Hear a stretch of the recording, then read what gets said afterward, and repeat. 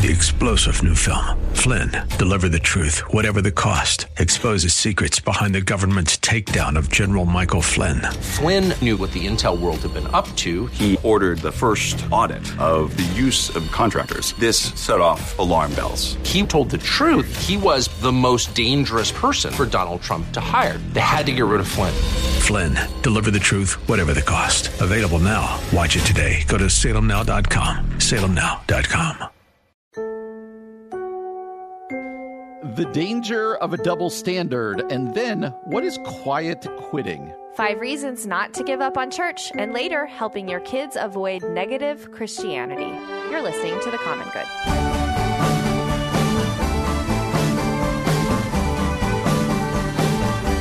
Hey everybody, welcome to The Common Good here on AM 1160 Hope for Your Life alongside Aubrey Sampson. My name is Brian Fromm. Happy to have you with us on a Tuesday afternoon.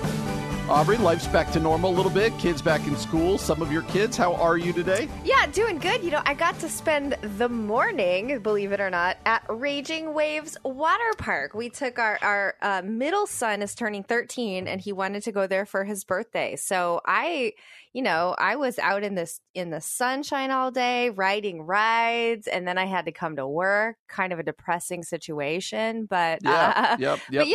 So not a totally kind of a. I felt bad for my 16-year-old who walked to school this morning, and we were like, well, bye. We're going to go have fun without you.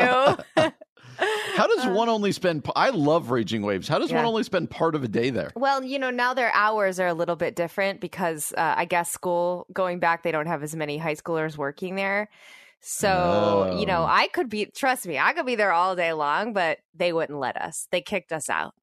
Okay. I do like Raging Waves. A little cooler today, but Yeah, a little bit cooler today. I was wishing it was in the 90s, so you really wanted to get in the water, but I'll take it. It feels like you're on vacation a little bit when you're at Raging Waves. A little bit. My youngest daughter loves Raging Waves. And I do too. I've told you before my hatred of theme parks. Like I don't like Great America. Oh, yeah, right. But I love water parks. Oh, interesting. So just like all water parks all the time? I could be at a water park all day long, but do you like riding rides, or do you like just being in the sun, or like the whole thing? No. I love the rides. I love I love the wave pool, all of it. That's all, I'm for all water park stuff. No, and basically none. I'm for none of it when it comes to Great America. Interesting. Or other things. So okay. That is it. I should have invited you. Sorry. I mean, it would have been kind of awkward, me and your family just trudging along Raging Waves. Like maybe if my daughter had come with, that would have been more normal. Man. But that could have been awkward. Probably like me and your husband Kevin just chilling on the lazy river. Probably would have been something. All right. So as everybody knows, and Aubrey, there's something in the news you and I have not really touched on yet, and that is all that has been going on at Mar-a-Lago, President Trump, classified documents, FBI. You either think that this is justice, let's get them, like all this, or you think this is the end of our republic, and it doesn't feel like there's much room in the middle right now. No, it doesn't. I feel like no one's just chilling out going, well, let's see what happens. Exactly. We don't do that well in our culture. So as always, our man David French kind of cut through the middle for me a little bit in this. And he said something that I've been kind of feeling. You could get it from the title. David French wrote this: apply the Hillary Clinton rule to Donald Trump. There cannot be one legal standard for Republicans and another for Democrats. He talks about how this feels like deja vu. Because it feels a little bit. Now, obviously, it's not apples to apples. There are differences, but it feels like some similarities to what happened when Hillary Clinton, her emails and other stuff. Right. And David French's point is this.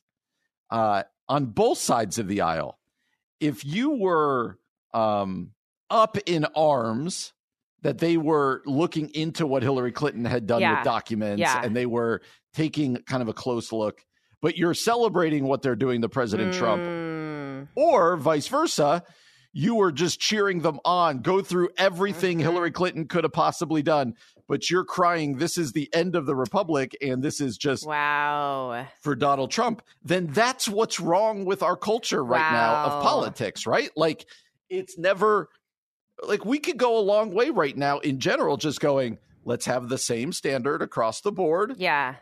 But that doesn't that almost feel laughable to even suggest right now? I mean, this isn't a segment about David French, but I do appreciate that he does kind of get to the heart of the matter, and this feels exactly right. Like I have been I have not put it in these terms because I had forgotten honestly about the search of Hillary Clinton's emails. But now that I'm hearing him say this, like I have been a little, I don't know, turned off. Maybe that's not the right word, but of people like freaking out. This is the end of our Constitution. This is what, like, well, is it just because you're such a Trump defender that you can't even imagine something could go wrong? And I understand people are innocent until proven guilty, but it's like, anyway, all that to say, I think this is interesting to me that we would not be for an obstruction of justice when it comes to one member of a certain political party, but then we are for another. And is justice, or does justice only apply to certain parties? I guess that's the question ultimately. And that's what's wrong with our politics right now. Yeah.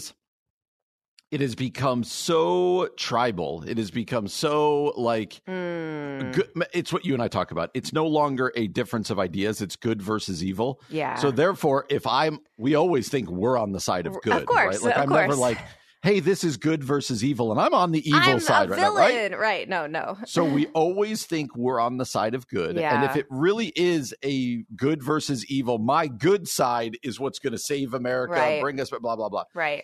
If it's good versus evil, then anything done against them is ridding evil, right? Yeah. It's bringing light to Right, darkness. It's right. whatever else. And anything that goes against my side is persecution. It's the devil. It's they're and that is so dangerous. Like that is so dangerous. The weird part to me too is, I mean, yes, super dangerous, and we're sort of seeing that now in some of the reactions to all of this.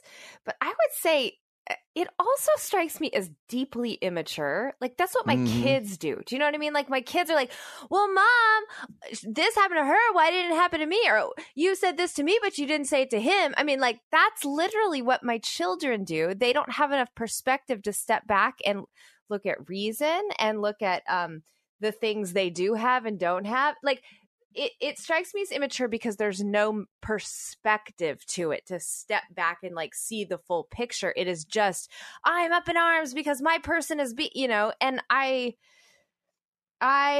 think that's the state of our country right now. And I don't know how to fix it, Brian. I wish I did, except I think the Christians have to just pause and yes, stand up for injustice, but like don't be the fool that everybody else is being right now, and don't cause don't run your mouth until you have the whole story.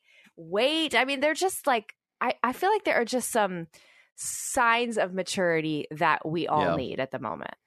And I got thinking, what changes it as well? You just asked that question. And I really think that the answer is somewhat simple in the fact of just deal with yourself. Deal with how you're going to deal. And maybe if enough people do that. But like, cards on the table. I hope that a lot of what they ended up looking for with President Trump and all this stuff, it turns out to be much ado about nothing. Sure, like right.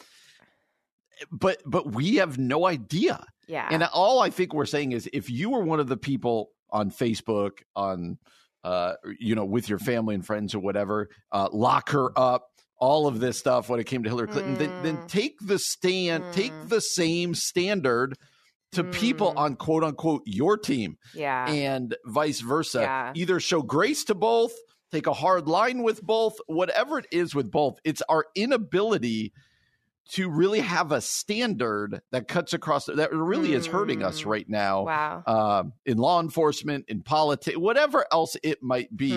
And as we've always said here, our concern is that these things trickle into the church. And I like your thing. Just the answer always is, what would you say to your second grader? What would you say to your 8-year-old? I mean, really? And let's start living that way. Let's start living that way. It's just, and I'm not saying I'm perfect. It just feels like the Wild West out there. I don't even know. Doesn't it? This is why we can't have nice things. There you go.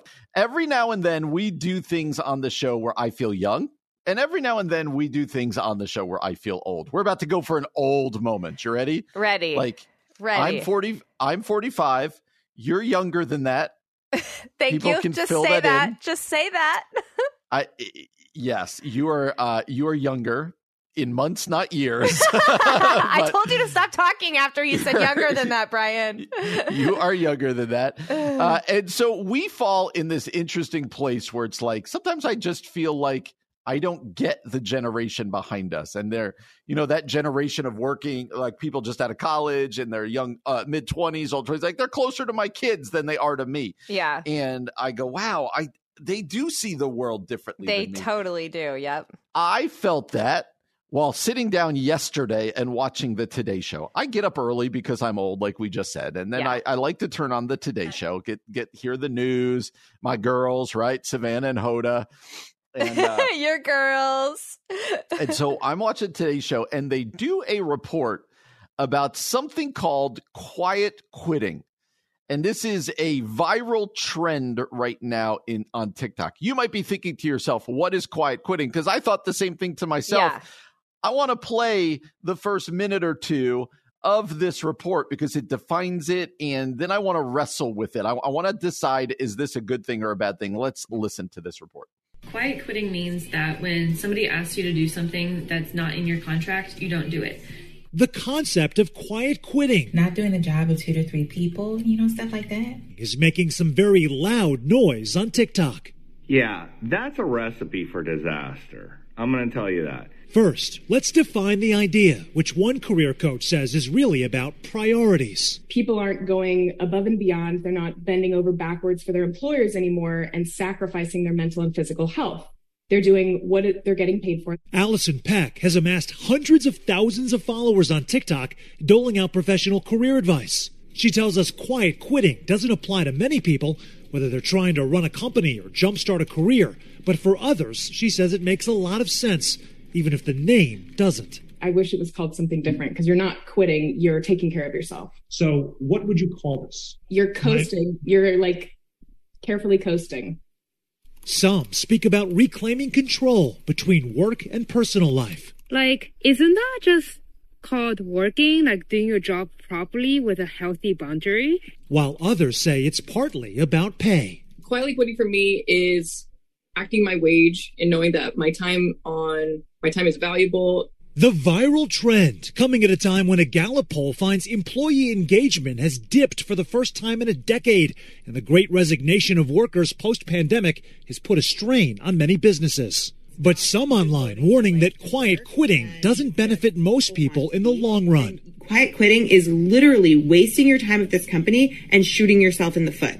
So please don't do that. If you feel like you have no other choice, get a new job. As for advice to employers about combating quiet quitting, managers are really important, and that does start at the top. It's important to have the right kind of conversations at the right time so that people do know what's expected of them in their role and how their work connects to something bigger.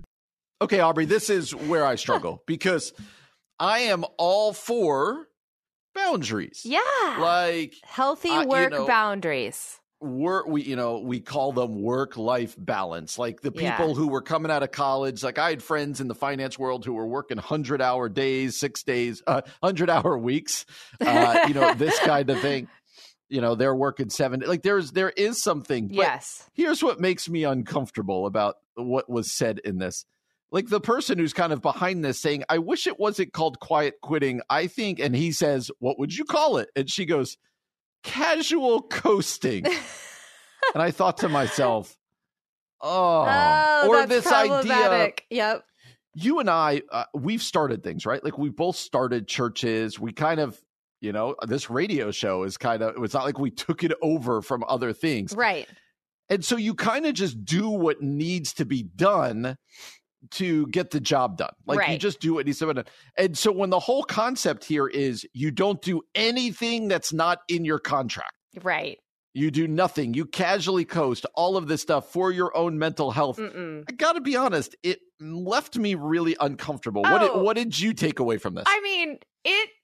Okay, I'm with you. Yes, healthy boundaries. Yes, healthy work-life balance. Done. That's not a question. That's not up for debate. Done and done and done. Nobody wants to see an alcoholic. Nobody wants to see burnout. This to me feels like total and utter, honestly, laziness and lack of work ethic. And I'm going to show my age here too. But like, if you know, we have a staff at our church. If you work for us and you say you're casually coasting at work, if you and I were to do this radio show and say we're casually coasting the radio show, if we were to show up and lead our churches and say we're casually coasting, you know what would happen?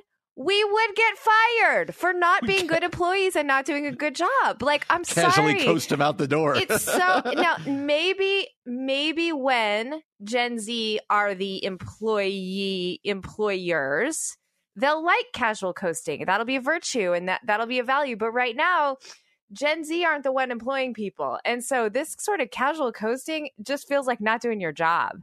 Doesn't And it feels like lack of stewardship, lack of leadership, lack of work ethic. Like, just work hard, go above and beyond, impress the people you're working with, steward your job well. It doesn't mean get burnout. It doesn't mean work over the amount of hours that you need to. Like, but do more than is expected of you, and that impresses people. And plus, that's just like good, industrious work ethic. I don't know. This is wild to me. This feels lazy and immature to me. You're such an old person. I'm saying immature. I'm just calling immature on everything today.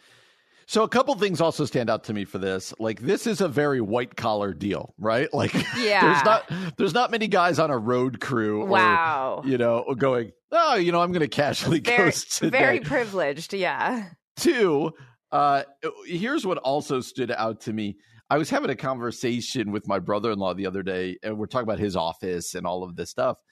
And the conversation kind of went like this, like, ever since COVID, all of the, I'm going to use the word power. He didn't use this word. It's not the right word, but I'm going to use it anyway. All of the power kind of resides with the employees. Like, I don't feel comfortable coming into the office. I don't There's coming a day when that shifts back. Yeah. Right? Where it's like the employer is going to be like, listen, you're coming in, or this is how we're going to do. Like, that's coming. Yeah. And I do wonder now if we've had a couple years in COVID where people have had to bend over backwards for, I don't feel comfortable coming in. I don't feel comfortable doing this. I'm going to do it on Zoom. I'm going to do it, whatever. Right.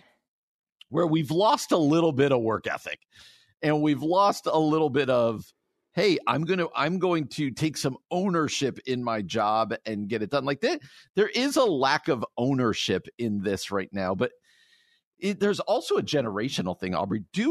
We've now seen a ton of articles just around the fact that the next generation just sees work differently. Totally different. And I'm not saying better, but just differently, where they're like, I don't really care. Like, I'm just going to kind of do my job, but I'm really more concerned about what happens outside of my job. There's a little bit of healthiness to that, but also, I don't know, feels problematic. Like, a friend of mine has a few Gen Z employees. She runs a pretty big organization. And she said that her Gen Zers are the only ones who will, like, it'll be a meeting and then they'll have an afternoon meeting, like some morning meeting, afternoon meeting. And the Gen Zers will be like, I don't know if I can make it to the afternoon meeting. I need to go home and take a nap. I'm so tired after this one. And she's like, look, if you need to go take a nap, but you don't need to announce it. Like, you've lost some professionalism and you lose some respect, like respect that other people have for you, I think gets lost a little bit. But it's so funny. Like, I think that sort of captures the heart of,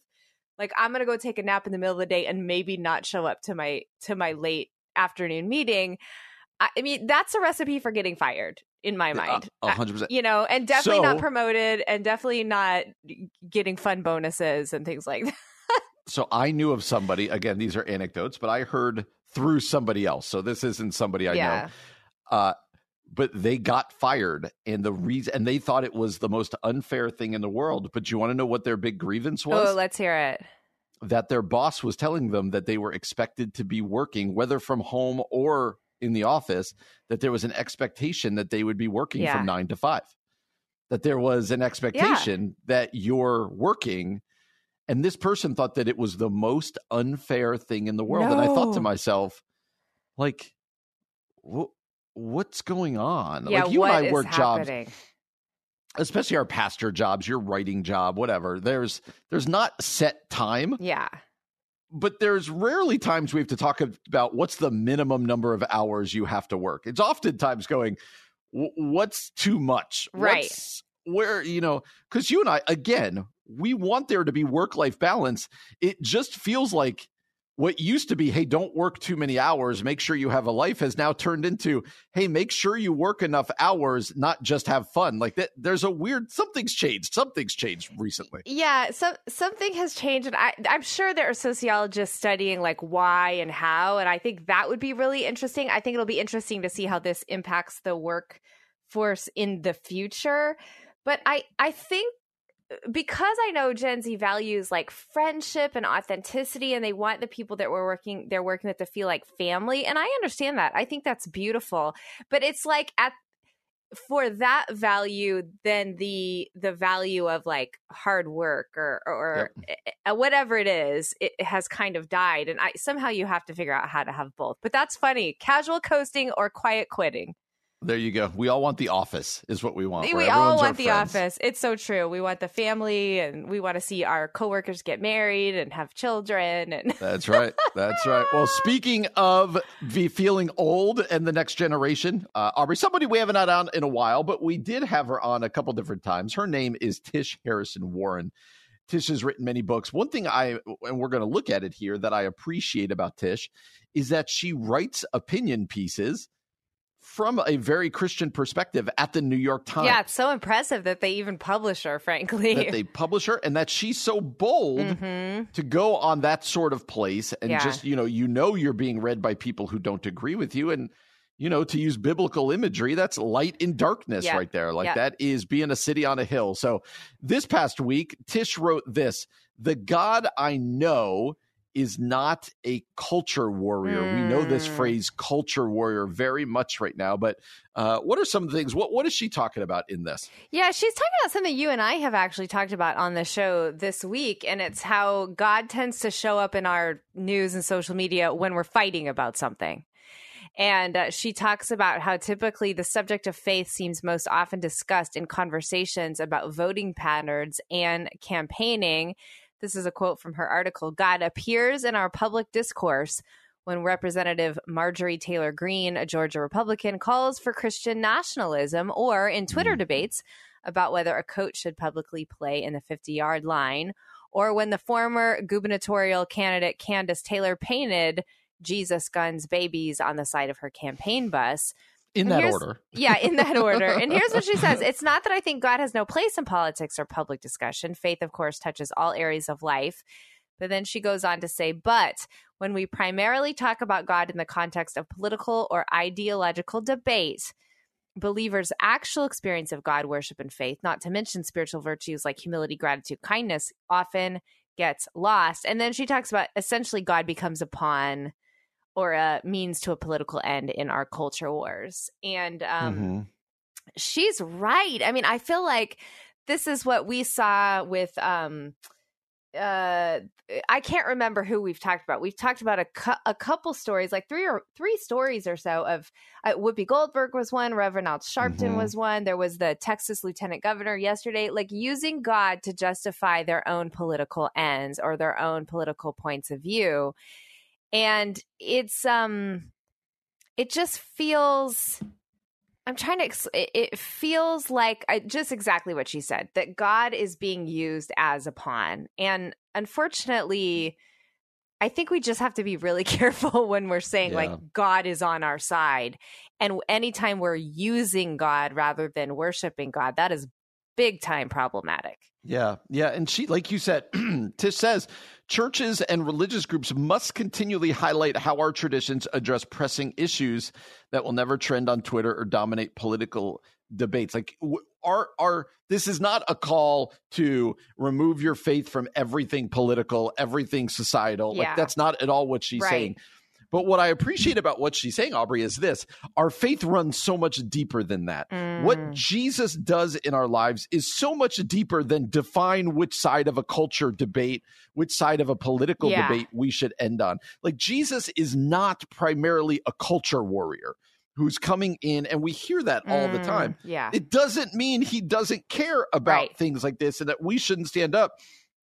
What Tish Harrison Warren here is saying, though, is like, don't lose the beauty of the grandeur of what Jesus has done for you, who he is. Like, don't just minimize him to, I got to pull out the Jesus card as we discuss abortion. I got to pull out the Jesus card as we talk immigration, who I'm going to vote for this year. All of those matter, but let's elevate it even higher and help people understand what a relationship with Jesus means beyond the politics of America. Like we've minimized, don't you think? Like, that's what this is how I take this. We've kind of minimized who Jesus is and what he has done in our lives, and we've lost the awe, we talk about that often, of just how spectacular that is. Yeah, and I think what's interesting is I had a conversation with a younger, I think Gen Z, maybe millennial, but young millennial, if a millennial, probably Gen Z. Anyway, she said something to me like, I grew up thinking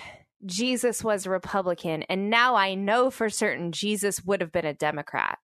And I said, you know what, can I actually, push back on that a little bit? I think Jesus was about his own kingdom, and we cannot categorize or contain Jesus in any political party, because Jesus would not have been Republican or Democrat. Like, Jesus was about the kingdom of God and not this American political system.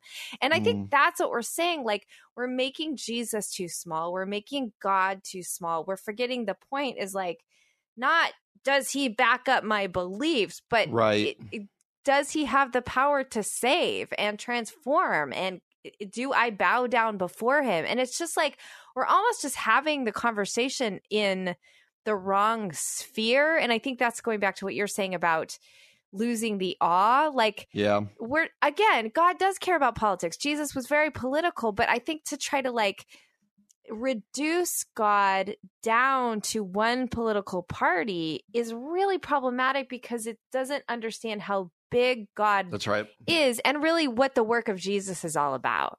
Amen. She says this, sometimes in order to retain a, quote, remembrance of God, I have to take a break from our societal discourse around faith, which can minimize who I imagine God to be. Practices like gathered worship, silence, reading scriptures, and prayer remind me that if God is real, there are far more interesting, lasting, and confounding things about God than what can be captured in our public discourse. Like, I love that, Aubrey. Yeah. You and I talk about this all the time. We need big views of God. Yeah. And sometimes when we bring him down just into the culture debates, while important, we kind of lose that. It's getting cooler out there, Brian. We don't have to keep talking about the weather, but I feel like it's a little bit noteworthy because it almost starts to feel like fall. I got to be honest, I'm a little bit tempted to bring out like my pumpkin decorations. Is it too early for that? I mean, it could not be that is a ridiculous thing. Like, you're one step from like, hey, October 1st, let me put out my Christmas decoration. No, it's way... Like, if I went into Starbucks right now and they were like, hey, pumpkin spice latte, I might leave. I might go.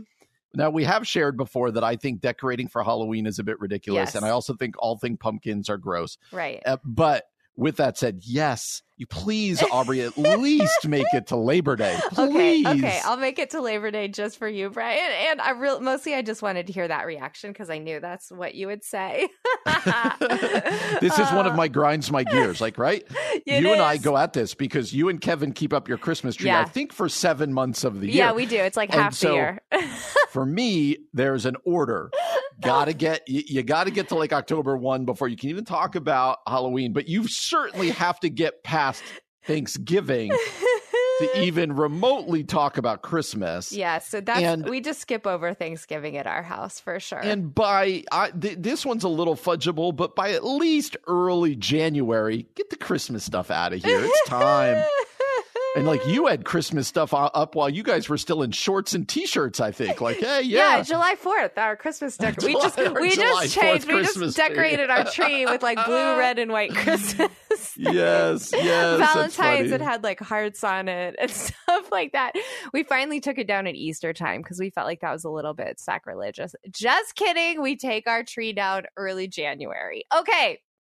I don't know why we started talking about this, Brian. I'm not exactly sure how to segue, but speaking of church-related items, yesterday we go right through it. Yeah, yesterday we were having a conversation about how there's sort of this cottage industry of people either leaving the church or declaring that they're no longer going to church online. Like, it seems to be a little bit of a trend out there to do it. And it's especially among younger generations, people who are saying goodbye to the local church. And Relevant Magazine is talking about this, saying that, part of that, of course, is legitimate because they have seen that the church has lost her mission, lost her way, etc. And yet, you and I, as people who love the local church, feel really passionate about, like, let's not totally give up on the church. There are things, there are ways we need to course correct. And there, of course, like sin and other, like, abuse even, that needs to be brought out of the darkness. But let's not give up on the church forever. Now, interestingly, do you remember, Brian, when I was first on the show? I mean, so this is like almost 2 years ago now. Donald Miller, super influential Christian writer, he started blogging and posting about how he was leaving the church. And he was saying that he did not a church. I remember he didn't attend church very often because he connected with God in other ways, like nature or through his work. And then we started seeing some other more popular Christian writers doing the same thing. And then Relevant Magazine actually is drawing from Donald Miller's post. And I didn't know this, but apparently later Donald Miller followed up saying, I'd say half of the most impactful people I know who love Jesus and tear up in the mention of his name, who reach out to the poor and lonely, are fundamentally sound in their theology, who create institutions that feed hundreds of thousands, do not attend a traditional church service. Many of them even speak at churches, but they have no home church and don't long for one. That's a problem. That's a problem. So that's what I want to talk about. Now, this article we'll talk about this in a minute. They do go into 5 reasons for the church. I do want to talk about that. But why is that so problematic, Brian? Yeah, it just, I don't read scripture and see,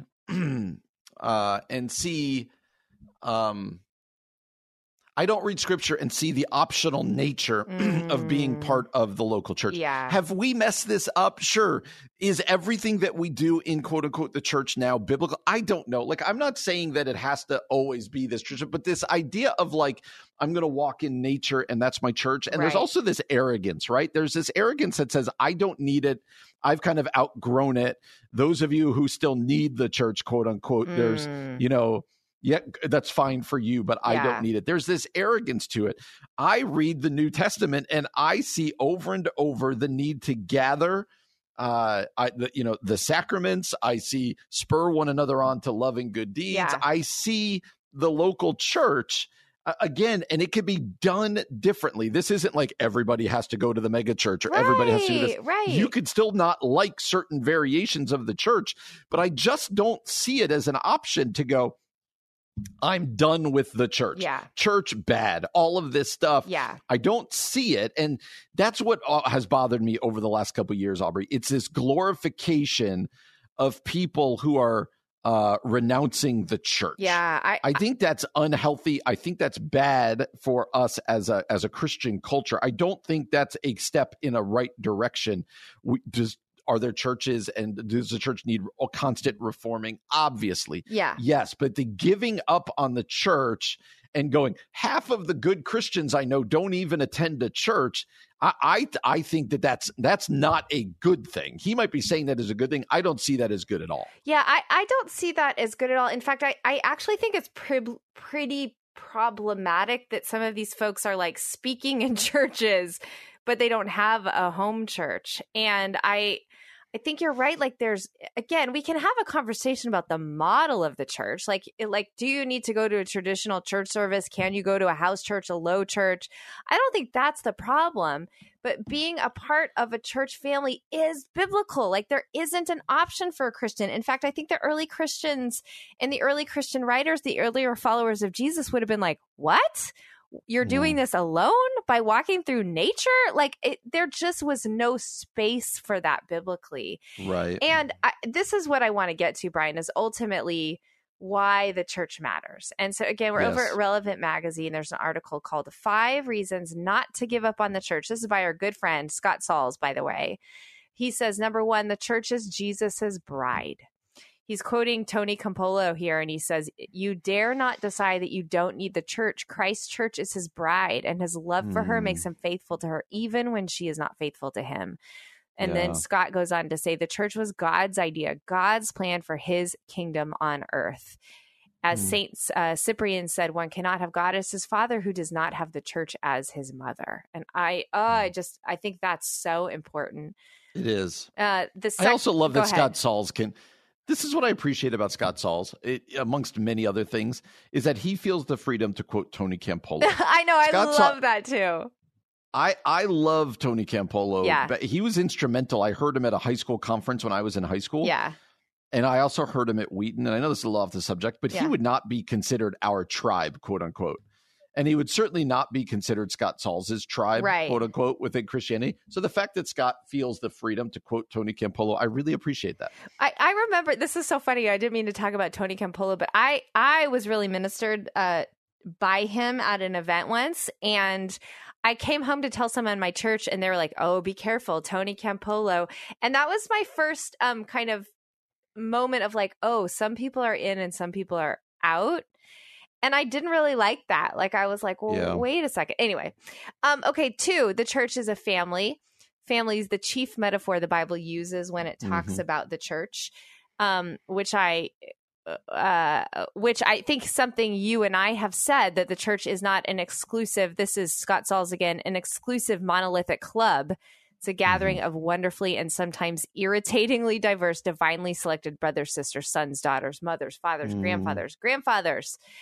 A dysfunctional family at times, but a family nonetheless. And then he says, number 3, the church is a diverse community. And this is cool, Brian. He's talking about the way they describe community at his own church, Scott Sauls Church, Christ Presbyterian Church in Nashville. Here's how he describes their community. We are builders and baby boomers, Gen Xers and millennials, conservatives and progressives, educators and athletes, struggling doubters and committed to believers, engineers and artists, introverts and extroverts, healers and addicts, CEOs and homemakers, affluent and bankrupt, single and married, happy and hurting, lonely and connected, stressed out and carefree, private and public schoolers, PhDs and people with special needs, experts and students, saints and sinners. Isn't that cool? That's his description really of good. the community. I of their love church. Scott Sauls. That's great. I know. So good. Then number 4, 4th reason not to give up on church. The church teaches us to love. Part of the Christian experience is learning to love people who are not like us. And then 5, the church needs you. As a family, the church is a body. Without you, the church is missing an eye, an ear, or a hand.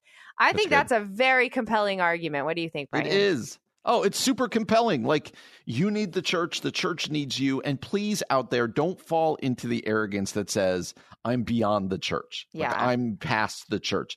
Going for a walk while healthy and good. I walk and pray all the Same, time. But I would never call that my church. Right. You can connect with God in nature, but that's not your church. Reject the individualism of our culture that has seeped into our faith. Like, you need the church needs you. It's not going away. And find one an imperfect one, because you're imperfect as well, that you can invest into. And I do believe that blesses us as we go. Like, that's positive for us. Yeah. We also have our social media water cooler question up for the week this week. We want to know, we talked about this yesterday a little bit, but we want to hear from you. What were something you said you would never do as a parent until you had kids? So maybe like feeding your kids microwavable dinners or letting them watch TV while eating dinner. What are some of those things? We want to hear from you. That's the one I forgot. You and I talked about that yesterday. Yeah. And I was like, that might be the one. Really? I think when my kids were younger, I was always like, we're just going to sit around the table and I'm going to lead them in a great conversation about, and we do this sometimes, like, how was your day? We eat more meals on the run or watching TV or out on the back deck. I love it. I'm not against it. But I think when I was before, I was like, there's the primacy of the dinner table and we will always be gathered. And it just is not the way our life works. It's not the way life works. It's nice when you can have that moment, but it's not the way life works at all. That's so true. Oh, that's so funny. That's actually bringing me back, the primacy of the dinner table. All right, Brian. Well, speaking of our children and spending time with them, churchleaders.com is talking about this concept of negative Christianity and our kids. So here's what they're saying. Negative Christianity is essentially Christians who are more negative than positive. So they view the Bible as primarily a list of like things that you cannot do. Mm-hmm. They tend to view other Christians who differ from them as like not okay. They tend to just have like a more pessimistic or negative view of Christianity. Not even a negative view of Christianity, but a negative perspective in their Christianity. Yeah. So I would kind of consider this legalism, the way that Church Leaders is describing it. Its primary focus of negative Christianity is following a rule list of do's and don'ts in order to be a good Christian. Mm-hmm. Okay. So what they're saying is 20 years from now, kids who are raised in this sort of negative Christianity are ultimately only going to perpetuate negative Christianity, right? And so they want to see parents raise their children in what they're calling positive Christianity, which is something that rejoices in those who rejoice, weeps with those who weep, and values brothers and sisters in Christ, even if they disagree with them. Negative Christianity rejoices only with those who are just like them. Positive Christianity doesn't do that. It focuses more on the heart. Okay. So here are ways that we can talk to our kids, help our kids avoid negative Christianity, according to this article over at churchleaders.com. One of the things that they say is this: we can help our kids learn a positive message about people who are unsaved. Okay, so where a negative Christianity might be like, change your sinful lives, and then you can come to Jesus, they're saying a positive Christianity instead focuses on almost the opposite, like receiving God's power, receiving Jesus, and then your sinful lives are changed. So it's the difference, I guess, between grace and legalism.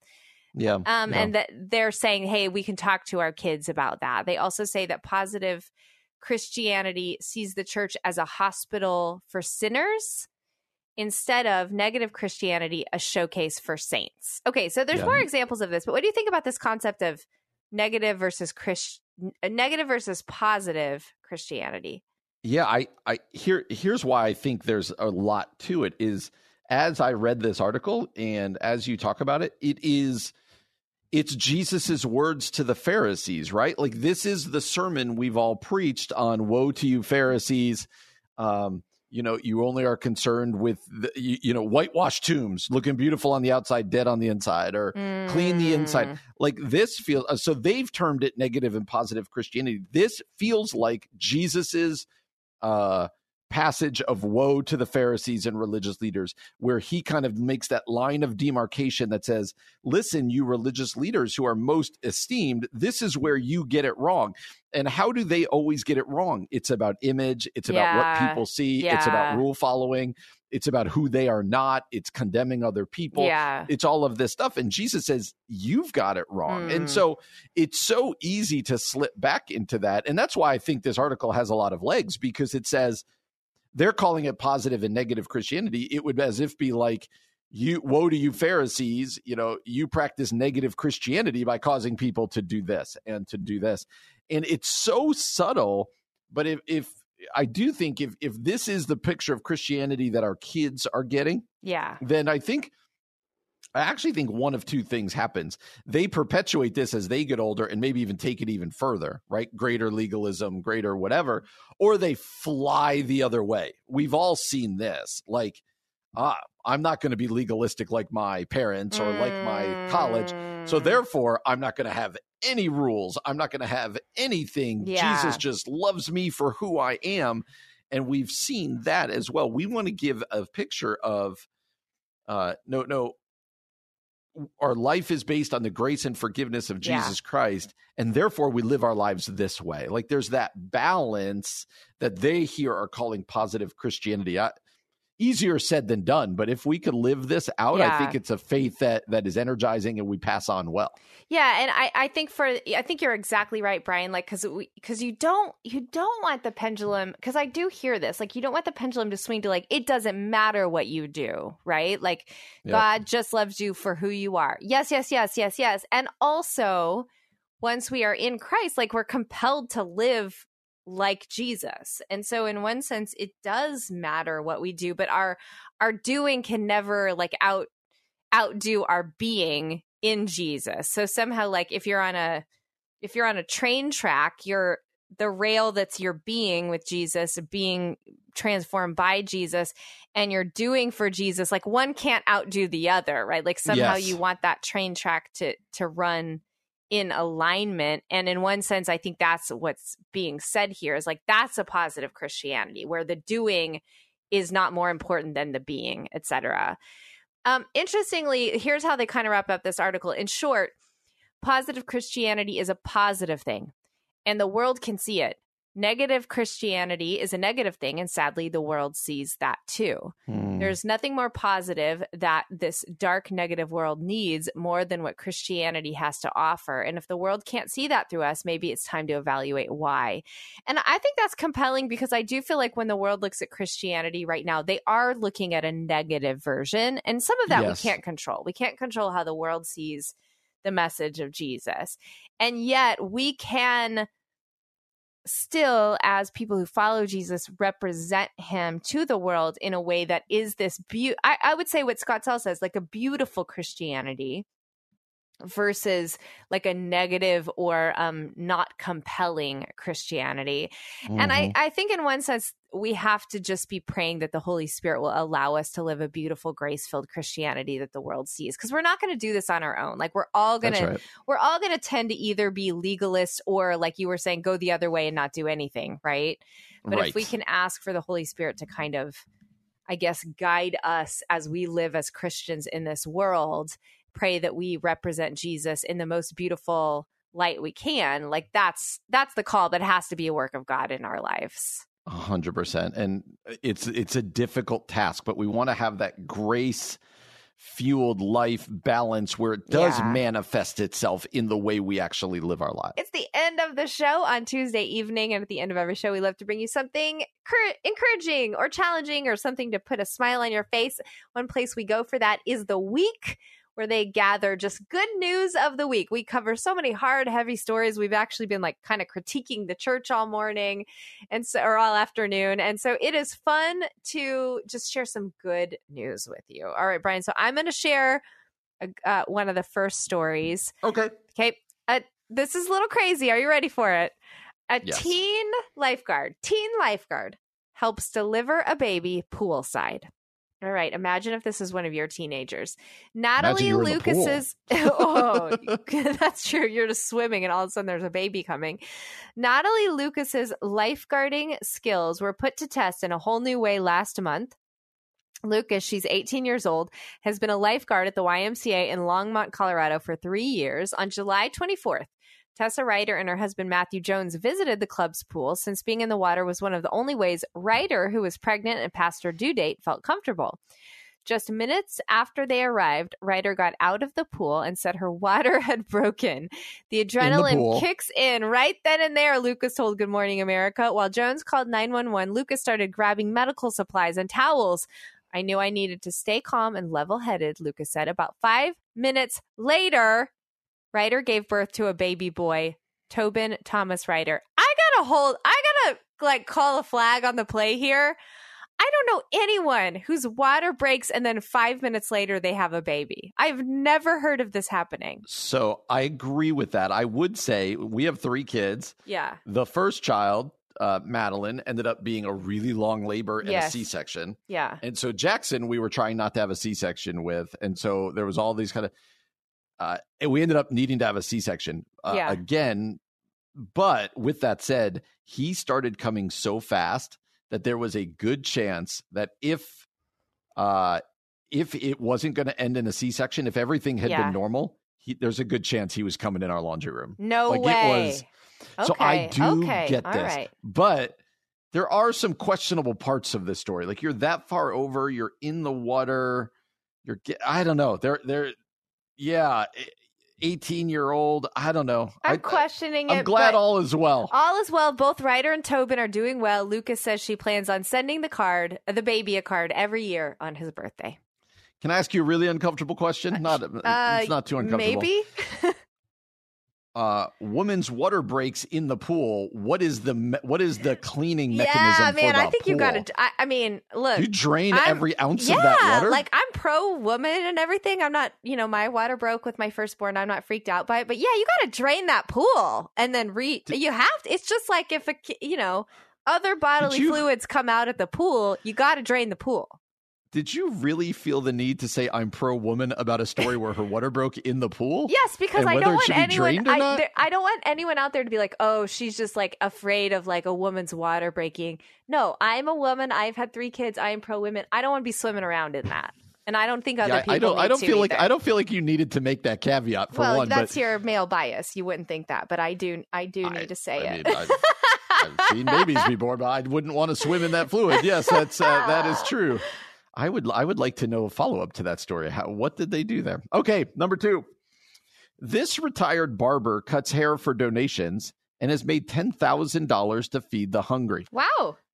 Tom Gorzicki is using his clippers for a good cause. The 87-year-old retired 23 years ago, closing his barbershop after decades in business. But in the last 5 years, he started cutting hair again in the basement of his senior living community in Minnesota. He doesn't charge anything for his cuts, but does ask clients to donate whatever they can to his ongoing fundraiser for Arm in Arm Africa. As long as I still have a steady hand, I will keep going, he said. Gorzicki has raised more than $10,000 for the nonprofit and is gratified by what I do to feed my friends in South Africa. It talks about how they started to give after they went there. But that's really cool. 87 years old, and he decided, I'm going to use what I used to do and help people out. That's awesome. I love that. Would you go to an 87-year-old barber, though? So, no, I wouldn't. So I'm sorry about that because I love this story. I think it's awesome, but no. Would you?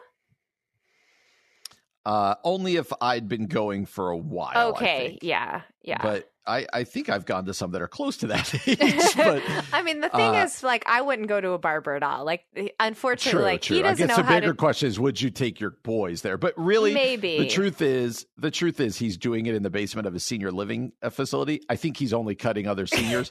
When I'm 80 years old, there's not a lot of hair. I don't care what you do to my hair. Well, and also, right? like, how much hair do all these seniors have? You know what I mean? The truth of the matter is, at 85 years old, there's probably more. They probably spending more time cutting eyebrow hair, ear hair, nose hair than head hair. That's true. That's probably true. Man, I feel like we are so like dark and cynical today. Like both these stories are so beautiful, and we've been like, I don't know. All right, I stand by my. They needed to drain the pool. They need to drain the pool. So. They do. All right, here's another good story.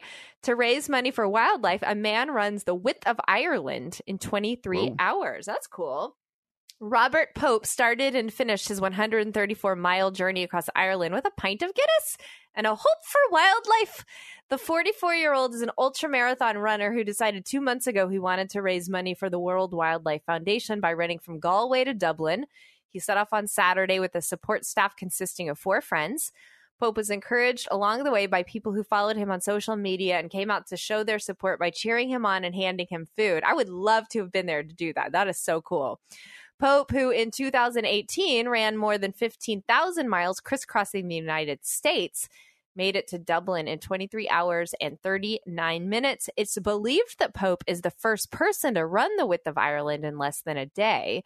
But he joked to BBC News that he accepts the possibility, this is a quote from him, some gnarled old club runner from Cork could have done it once in January. That's funny. It's a good story. Next story. Couple marries at the hospital where their daughter was in the NICU. When Grier Stanley Barnwell and Jason Barnwell got married August the 3rd, it was also a celebration of their infant daughter, Drew. and the medical team that spent months taking care of her in a Connecticut neonatal intensive care unit. See, Drew was born prematurely on April the 21st, nearly 3 months ahead of her due date. Her parents postponed their wedding twice during her stay in the NICU. And when Jason shared this with the nurse, she suggested they get married right there in the hospital. We laughed it off like, are you serious? But she took it to another level. By getting married in the NICU, Drew was able to be part of the big day. Grier held her in a carrier. The family was surrounded by the different medical workers who spent months caring for her, which was a great reward for the team. 2 days later, Drew, who smiled at the end of the ceremony, was discharged and able to go home. That's beautiful. Oh, that's precious. I love that. That's very, very cute. All right. Well, there's some good stories for you for the week. See, it wasn't all bad news. We got some good, cute stories. That's right. And we'll be back tomorrow from 4 to 6 p.m. For Brian Fromm, I'm Aubrey Sampson, and you've been listening to The Common Good on AM 1160. Hope for your life. 3-star General Michael J. Flynn, head of the Pentagon Intelligence Agency, knew all the government's dirty secrets. He was one of the most respected generals in the military. Flynn knew what the intel world had been up to. He understood its funding. He ordered the first audit of the use of contractors. This set off alarm bells.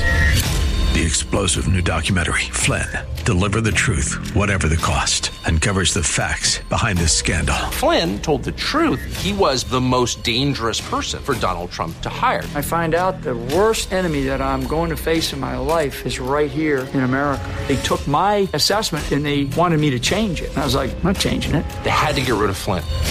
With in-depth interviews, archival footage, and never-before-seen personal records of the man behind the headlines. I just felt like I was drowning. Flynn, Deliver the Truth, Whatever the Cost. Available now. Watch it today. Go to salemnow.com. salemnow.com.